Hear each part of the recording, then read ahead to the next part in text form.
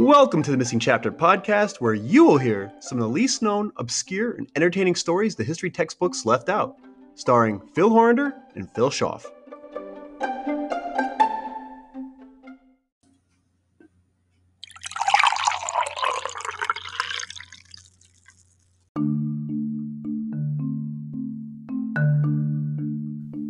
Welcome to this episode of The Missing Chapter, and the segment we refer to as the Missing Chapter Profile.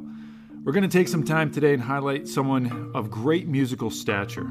He has an immediately recognizable voice, and for any Italian family, his songs are a staple in any household, especially while cooking or baking. And for you Yankee fans, there's nothing more nostalgic than when this man caps off a good Yankees victory at Yankee Stadium. That's right, it's the voice, the Sultan of Swoon, Old Blue Eyes, Frank Sinatra. Come fly with me as we share some of Sinatra's ups and downs, knowns and unknowns, and some surprising and even shocking facts about today's Missing Chapter profile, Frank Sinatra. Let the little town blues just melt away, and we'll make a brand new start of it on this episode of The Missing Chapter.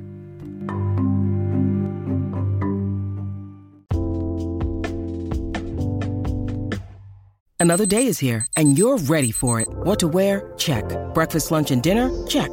Planning for what's next and how to save for it? That's where Bank of America can help.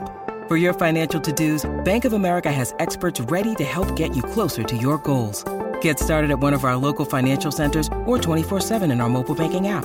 Find a location near you at bankofamerica.com/talktous. What would you like the power to do? Mobile banking requires downloading the app and is only available for select devices. Message and data rates may apply. Bank of America N.A., member FDIC. Welcome back to the Missing Chapter podcast. This is the real Phil Horander here with Phil Schaff. Phil, I don't know. We kind of got some compliments on the voice this morning. We're going to podcast through this. I've got kind of like a bluegrass country music voice. We did not hire a second voiceover. We didn't. No, Phil me. didn't do any sort of New Year's resolutions to take up smoking. Yes, I know. Yeah, It's one of those. Listen, it's winter in upstate New York. I could set my watch by when I'm going to get sick, and I actually feel better than my voice probably sounds. you look great. I appreciate that. You look great. I mean, it's getting there, but I actually like it. How long away is spring? Yeah, I mean, we've done this before. I mean, We've done it this is not the first rodeo. Hey. Sometimes we have listeners that are like, I kind of like the raspy voice, and I think Yeah, it adds to it, right? I like it too. So hopefully our listeners do too, but it is me. I want to give some shout outs, Phil, before we get started, because Sure. I think that was one of my favorite intros you did. Oh, wow. Thank you. It was fun, and I love the topic of conversation that you're going to take us on today. But we are brewing Great Gettysburg Coffee Company's The General. And this was actually gifted to me this past Christmas by our good friends Matt and Jerry Lynn's Hands and their sons Matthew and Zachary. This was part of my Christmas gift, and it's a really good coffee. It's a blend of mocha, caramel, vanilla. Shade-grown Central and South American beans.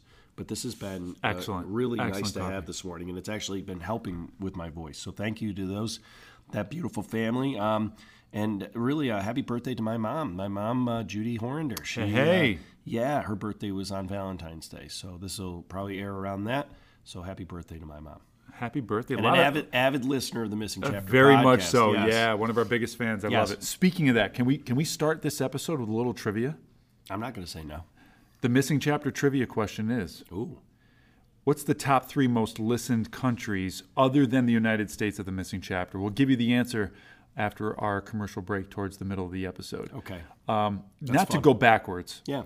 But that gift of the Gettysburg coffee is a gift that is multiplied, because this coffee is one of my favorite coffees we have over on our little coffee area. So Yeah, and Gettysburg's one of our favorite places, too. True story. We've talked about that in past episodes. So, Phil, like I said, I loved your intro. I love the topic of your episode today, although I don't know a lot of specifics.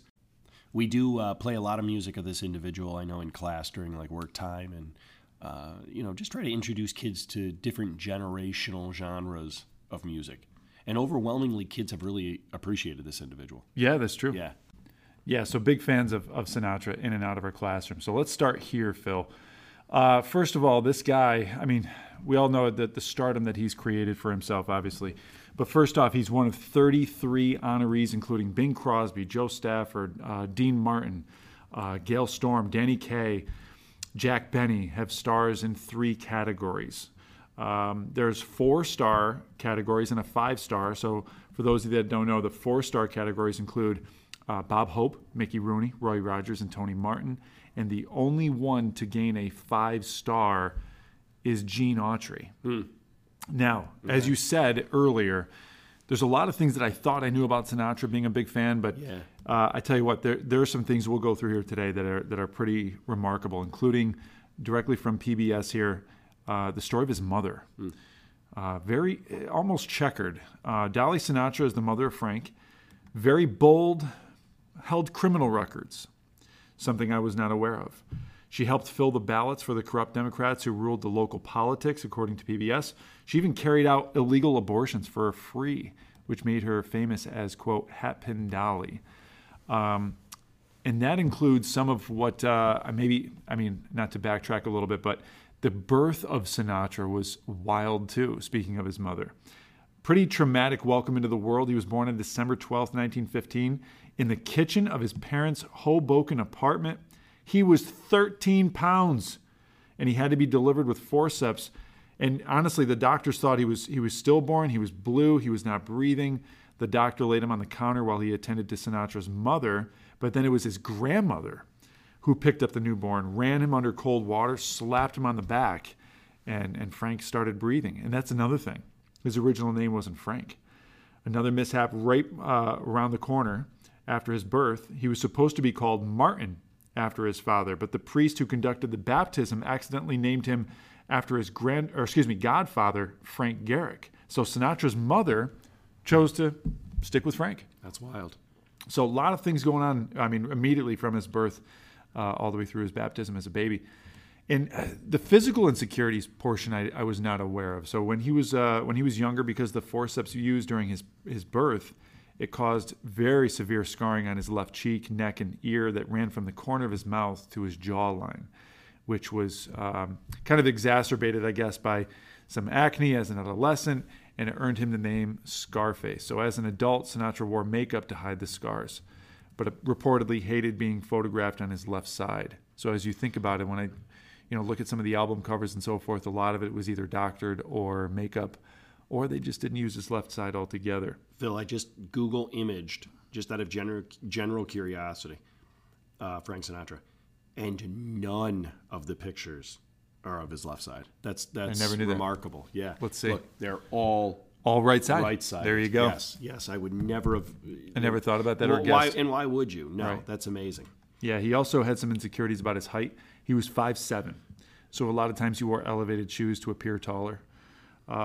In the starting of his career as a singer, I think this is pretty cool. Whenever he realized that he had some sort of gift, he actually carried a PA system around wherever he went. And by the 1940s, Frankie, as he was known then, became one of America's first teen idols. It was his publicist, though, George Evans, didn't want to leave anything up to chance, so he auditioned girls to find those who could sing the loudest and paid them $5 each to sit at strategic locations and the audience to whip up some excitement. It likely wasn't necessary, though, because as I'm reading this, I'm thinking, yeah, he had some Sinatra mania in the early 1940s. So I think generally those really crazy fans was 100% legitimate. Mm-hmm. His first album, The Voice, is believed to be the first concept album. Okay. It was after this album that the idea that themed albums came strolling on. So if you look up some music history, this is one of those things where he is credited for the first album that had some sort of concept, some sort of theme.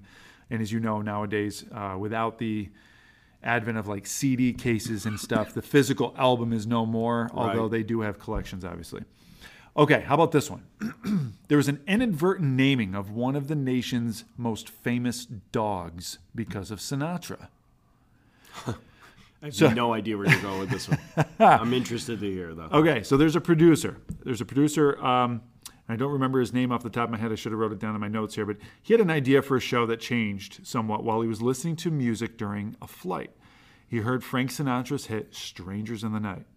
So near the end of the song, Sinatra sings the nonsense phrase as he's just scatting along, doobie doobie doo, Of course. Okay? Iconic. Now, Yeah. it was, I did write it down here. It's the producer's named Silverman. He misheard the phrase as Scooby-Dooby-Doo. come on. After that, he decided to name the show Scooby-Doo, Where Are You? And centered the show around its canine character. So pretty cool. And what I didn't know about this either, after doing some research, there's a brief homage to the origin of Scooby-Doo's name in the film Scooby-Doo 2, Monsters Unleashed. So if you look carefully, if you go back and watch the movie, Scooby-Doo and Shaggy briefly perform a duet of Strangers in the Night There you go. to pay Nice homage little to. homage. Yeah. Yeah. Now, not to fast forward too much, but after his success, unfortunately, as we see celebrities endure the fame and what comes along with that, by the early 1950s, Sinatra's star had fallen pretty hard. You know, I think a lot of us that are Sinatra fans know the hard times that he experienced. But he felt like he was washed up. He reportedly put his head on the stove in his New York City apartment, turned on the gas. His manager later found him lying on the floor, sobbing. He had a very rocky relationship with actress Ava Gardner. And apparently she upset him so much that he made 3 suicide attempts while he was still with her. Oh, my gosh. Including on one occasion when he walked into their bedroom holding a gun to his head. Now, I didn't know that part. I didn't know any of that. No. Scuffle ensued where Gardner struggled to take the weapon from him, actually fired the gun, but the bullet missed them both. So there are some things that were kept from the public eye at the time. And, you know, obviously with all celebrities, you know, we just heard about the passing of Matthew Perry, and all these celebrities seem to have these struggles dealing with this fame and fortune, and he was no exception.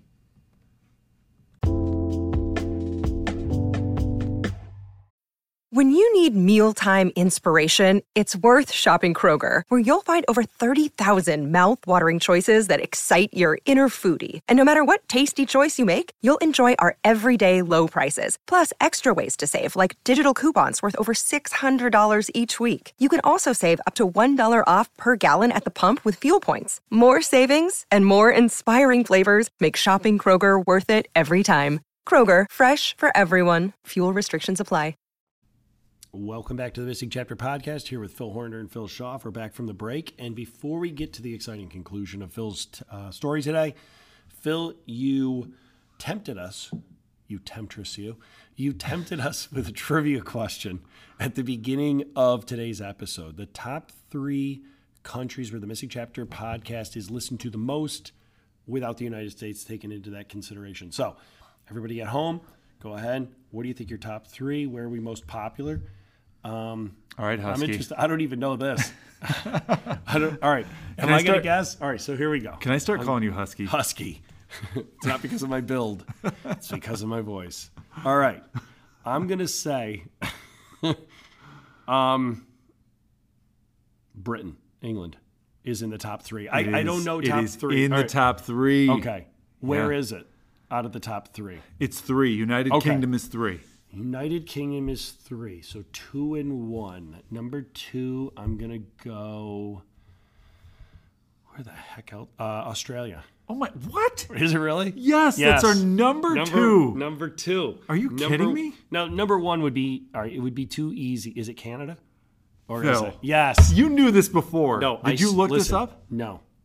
I promise everyone at home, I did not know those at all. At all. And you did it in reverse order. And I did it in reverse order. But I mean, Phil, where else? I mean, they're 3 English speaking. Yeah, but still, but come on. Right. Now, wait a second. So, all right, I'm so blown away by this. This is unexpected. So, now, granted, we're going to get some history buffs that are going to be like, England, I know. United Kingdom. I'm going to count that. Okay. All right, so we're counting that it. the whole thing. But that is, I'm seriously blown away here. I'm pretty impressed by myself, too. I mean, if you want to go top 5, I can extend it out if you really want to. Let's do it. Number 4. Our ancestry. Oh, Germany. Germany, okay. Yeah. And number 5, France? No. Ireland. Oh, okay. All 6 is New Zealand, 7 Netherlands, 8 Portugal, 9 France, 10 Mexico. Okay. Yeah. That's awesome. On the very bottom of the list, I do have a problem with this country here. I'm wondering why they're the bottom of our list. Number 75 on our list is Malta. Yeah. What's going on in Malta, people? Come on now. We got to get some more listenership here. Spread the word in Malta. Yeah. All right. Now, I don't know how we make a transition from Malta to Frank Sinatra, but I'm going to make the leap. It's on you. Okay.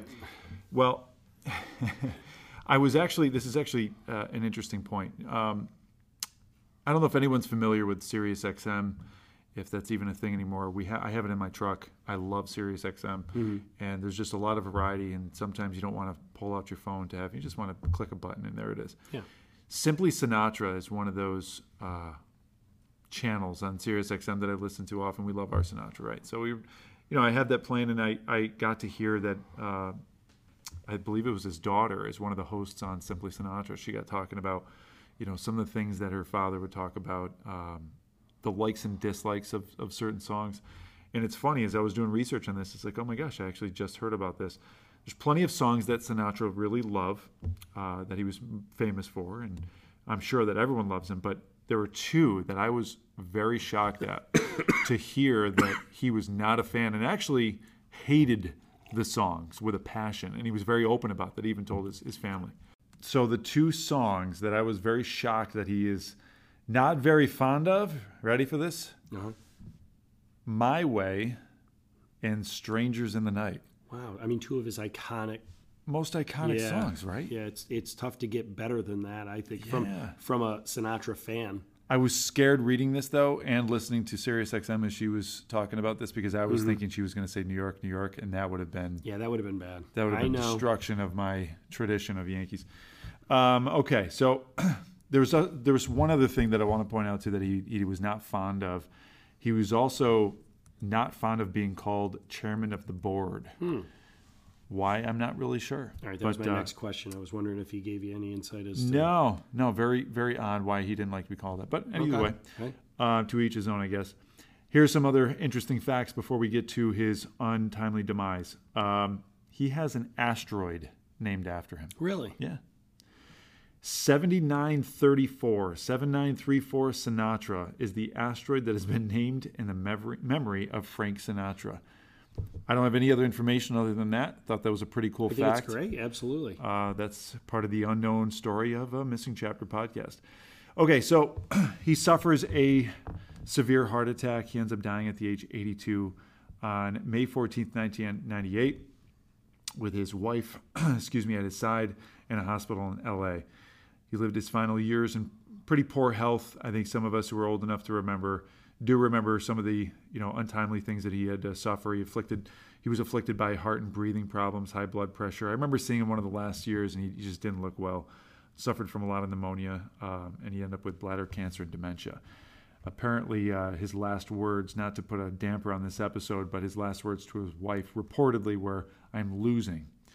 And the night after his death in New York, the Empire State Building was glowing blue in tribute.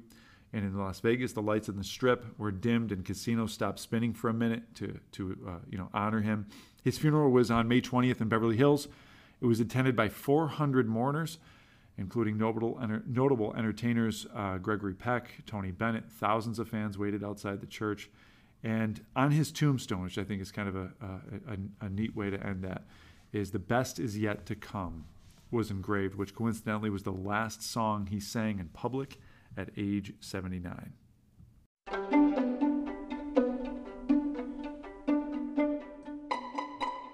Thank you for joining us, and until next time, I'm Phil Horander. And I'm Phil Schaff. Another chapter has been added to the history textbooks.